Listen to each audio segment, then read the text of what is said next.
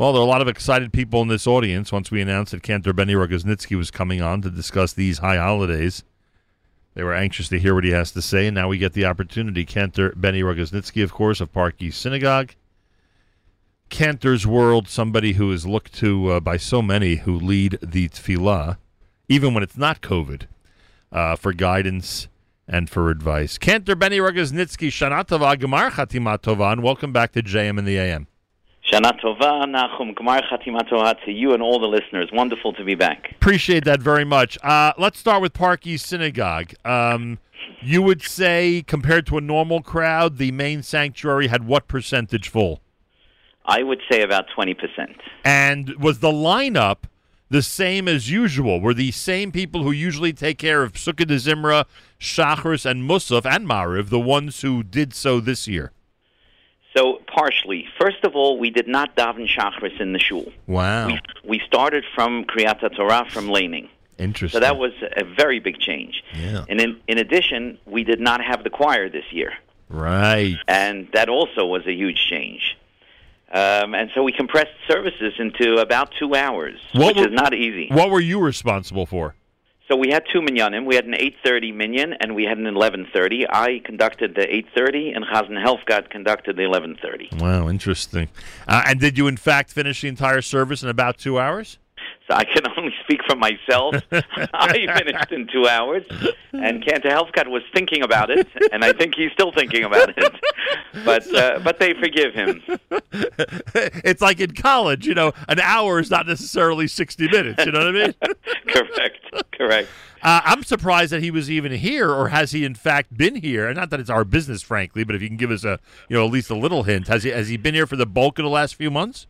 No, it was very, very emotional because this was his first time back in the shul since Parsha Zohar, and everybody knows that he was unwell, and thank God he had a recovery. Right. And this was his first time singing. Slichos was actually the first time, and then Rosh Hashanah, the first full minyan. It's interesting, and I don't know if you've heard this from others, and this could be so anecdotal that it's almost ridiculous for me to mention, but I have to say it. I feel I have to say it. Obviously, when we heard he was ill, everyone is concerned about his health. That goes without saying, especially those of us who know him. But then beyond that, you wonder, what effect all of this will have on his ability to lead services. And frankly, I have come across more than one person who has suffered, unfortunately, from COVID-19, in some cases really drastically, and in all seriousness, those who listen to them feel their voice is better than ever. Now, I don't know if you've heard that, and you can imagine for the last few months, thank God, Bli Ayin Hara, I've not been ill. And one of the things I keep saying is I don't want this thing to ruin my career. Even if I live, please God, I don't want it to have permanent damage on my voice. Right. First of all, have you heard this? Is it crazy? Did he do well compared to other years? What would you say? So it's a very interesting question. It is true, by the way, that one of the side effects that people are seeing from the virus is that it can affect the vocal cord. Right. But I can also say that the lungs. I would assume the lungs also.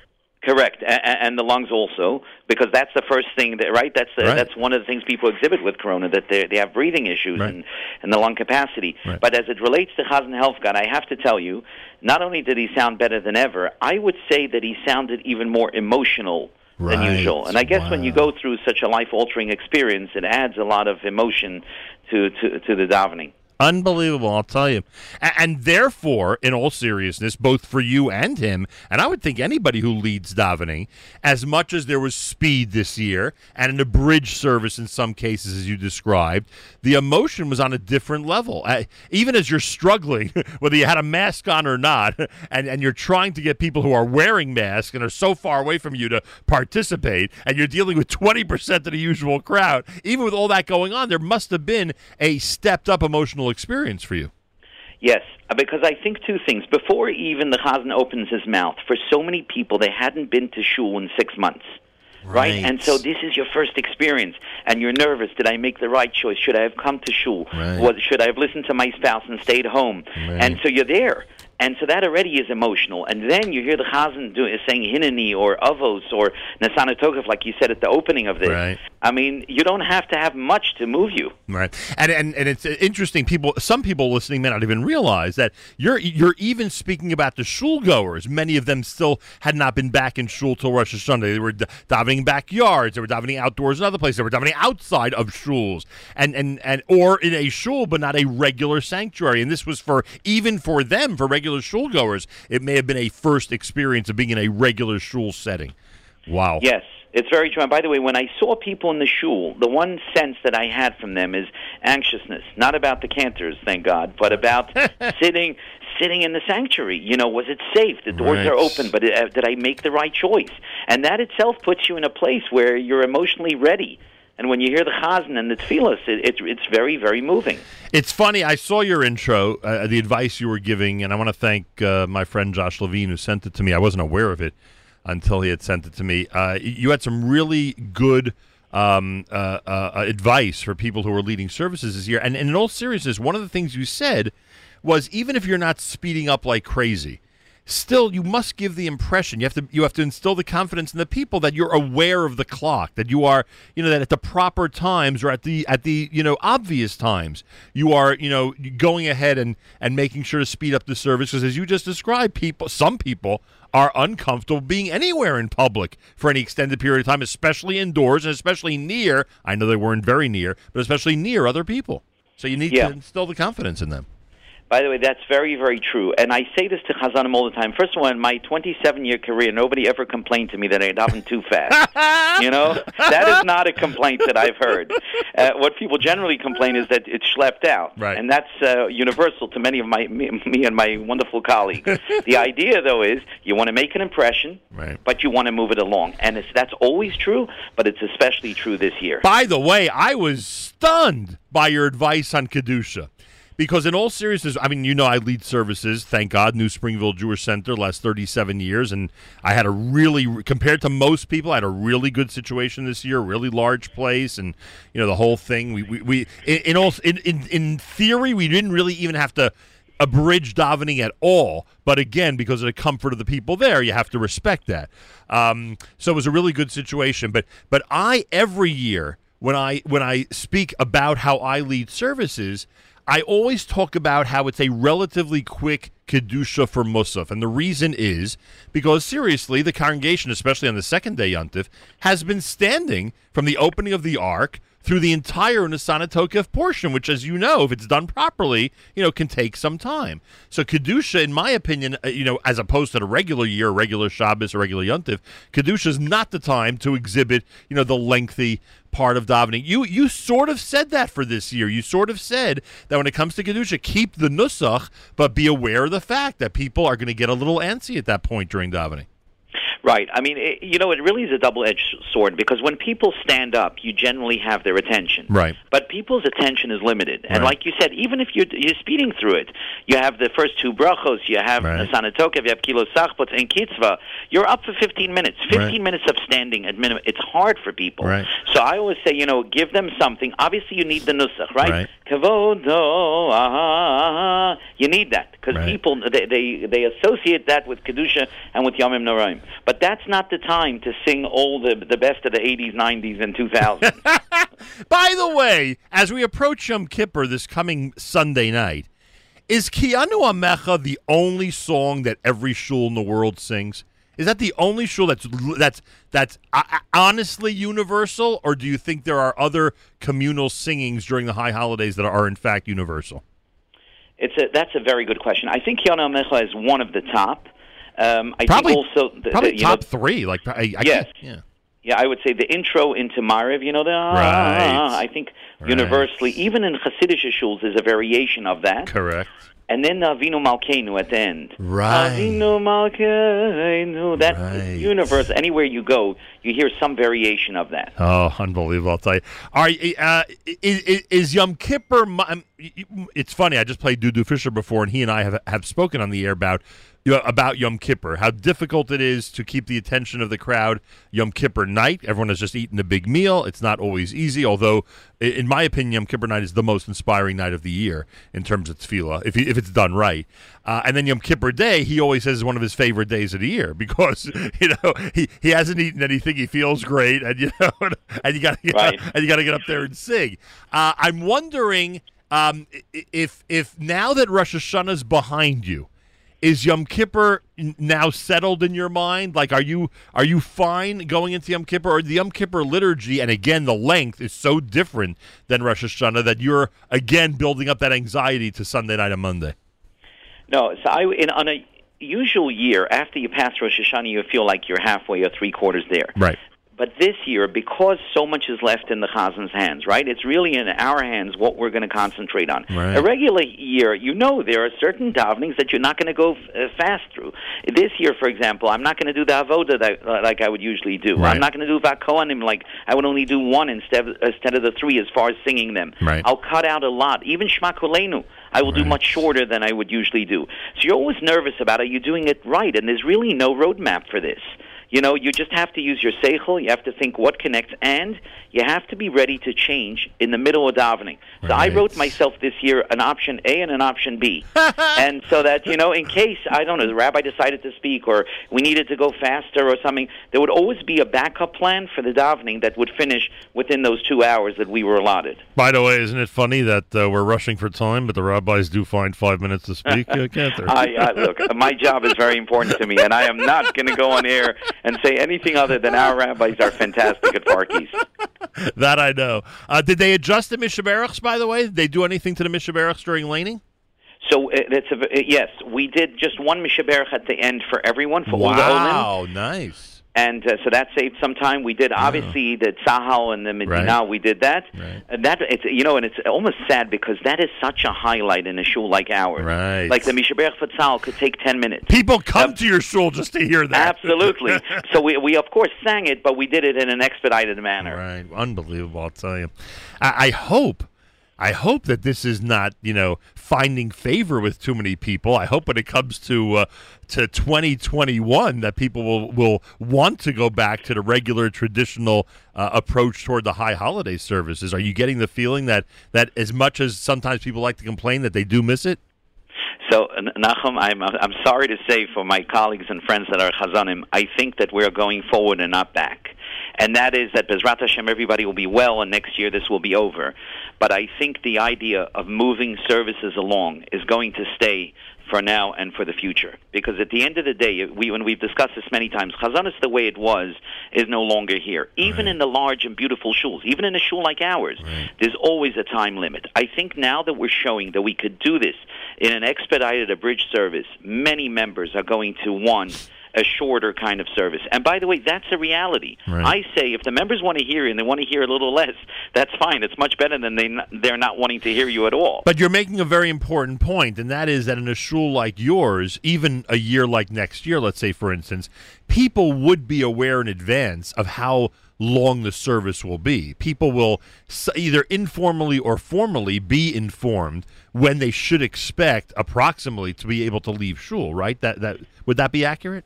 Absolutely. It's never open-ended. And that's true, by the way, even on a regular Shabbos. Right. The time is very, very clearly prescribed, and we know how to fit the davening within those time limits. Unbelievable, I'll tell you.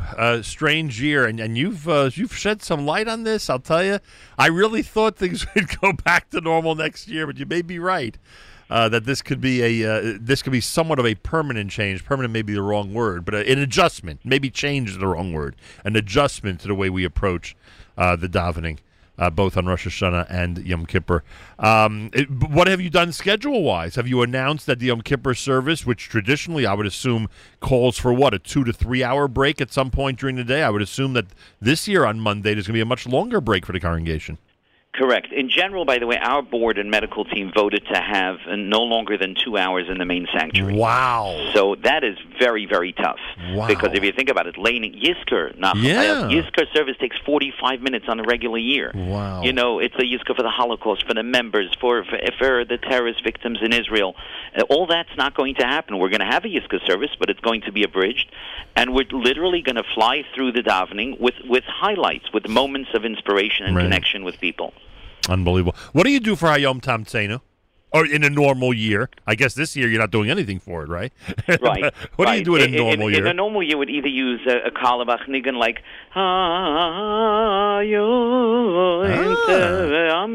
Not bad. I like that. Yeah, and it's easy. It moves along. This year we'll just say it, but there's also very, very famous cantorial pieces with choirs that obviously are not going to happen this year. And Sunday night, Kihine Kachomer, do you have a specific tune? Do you adjust year to year? What do you do for it?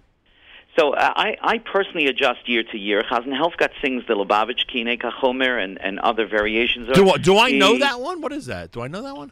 Kihine Kachomer, B'yada Yotzei. Right.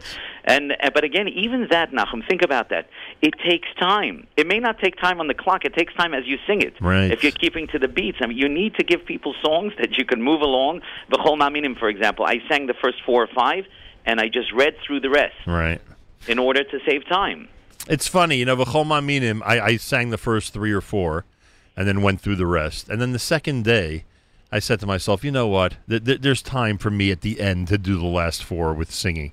You know what I mean? Like I think the first day I overcompensated with the need to really go quickly. If I told you how long Chazar Shashatz was the first day of Musaf, you'd slap me across the face, Cantor Benny.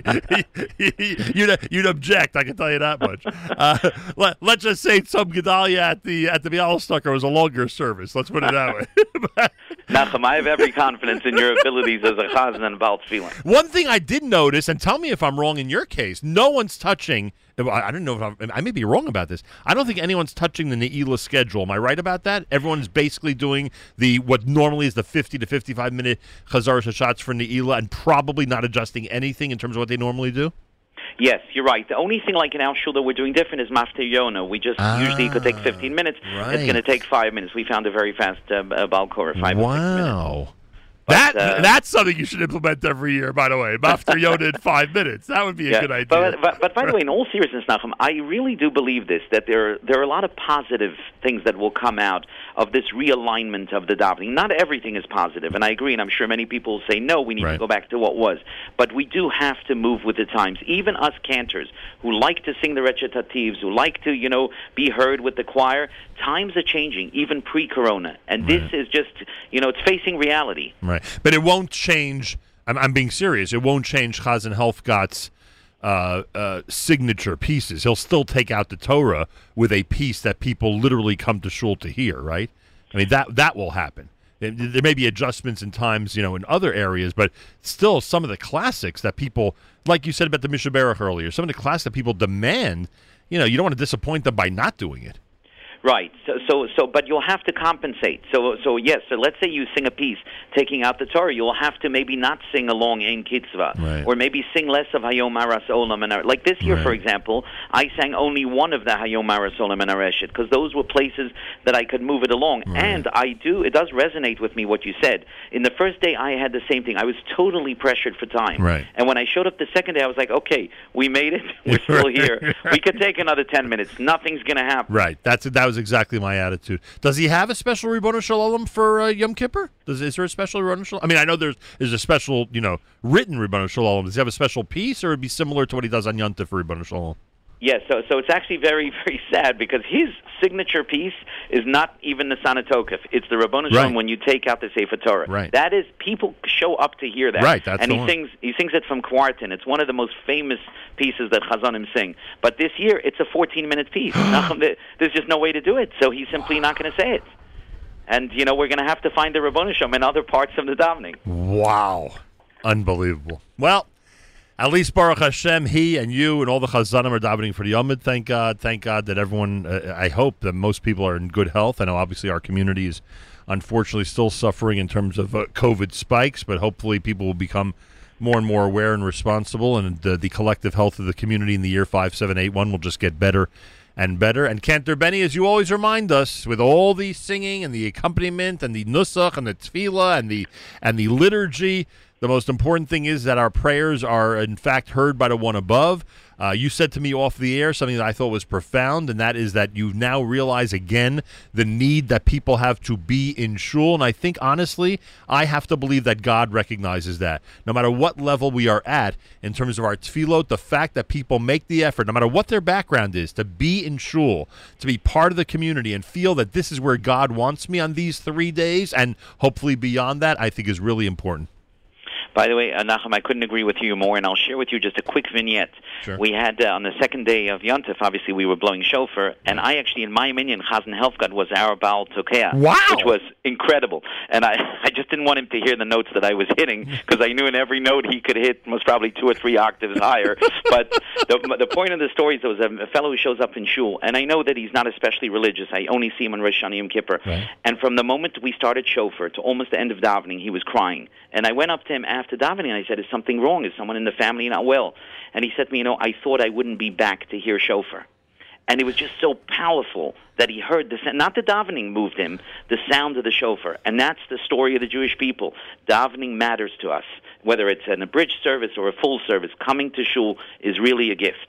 And it's so funny you mentioned that, because I also experienced over Yontif people who, again, you would never expect would have that level of care and concern for tefillah or the shofar, exhibit what you just described. I got to be there for the shofar. I have to take the shofar seriously.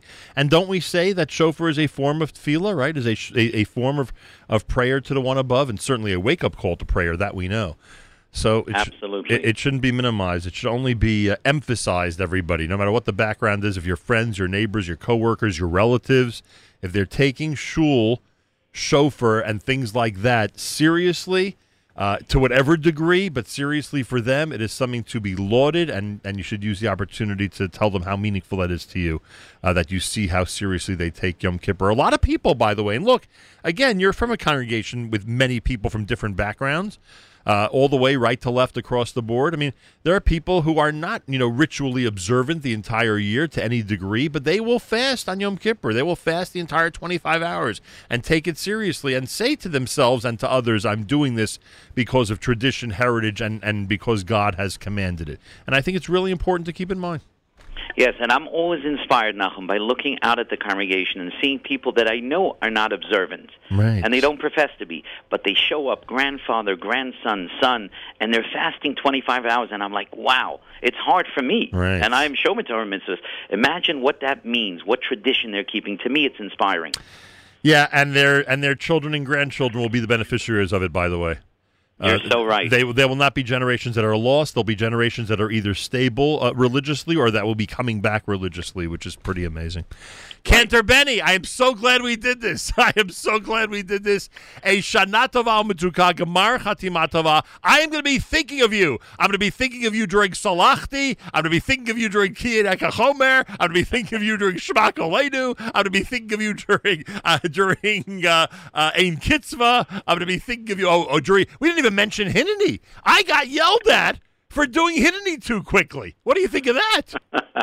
Nachum, I did the same thing. I opened it up. I jumped 4 or 5 lines. Right. I continued. There's no choice. There simply is no choice. But it's funny that with Hineni, which remember, nobody's participating in. Nobody. That was one of the things that irked the congregation. Hineni, you can't. Hineni sets the tone. Hineni gets us into the mood. You can't adjust Hineni. And I thought that was a key. Not one congregant is saying Hineni, and they're upset that it's going too quickly. It's tradition, and it's what people are used to. And it's hard. It's hard for people to change, but we're the leaders, Nachum. And one thing I'll tell you, Nachum, the most positive part of this whole virus, if you can say that anything is positive for Chazanim, is that everybody is wearing masks and they have to socially distance, so they can't talk so much during davening. Right.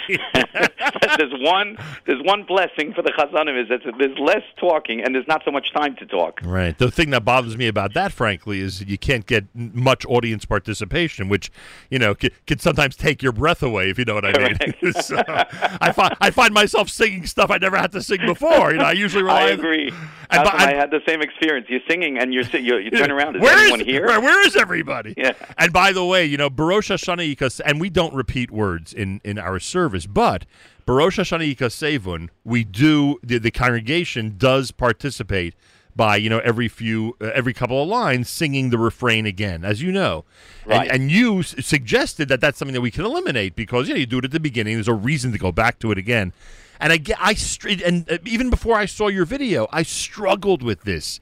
I said to myself, it's only an extra 30 seconds total, for the whole thing, And I left it in. I said, I can't. The congregation needs this. They want to participate. They want to be part of it. So that extra half a minute, I'm responsible for.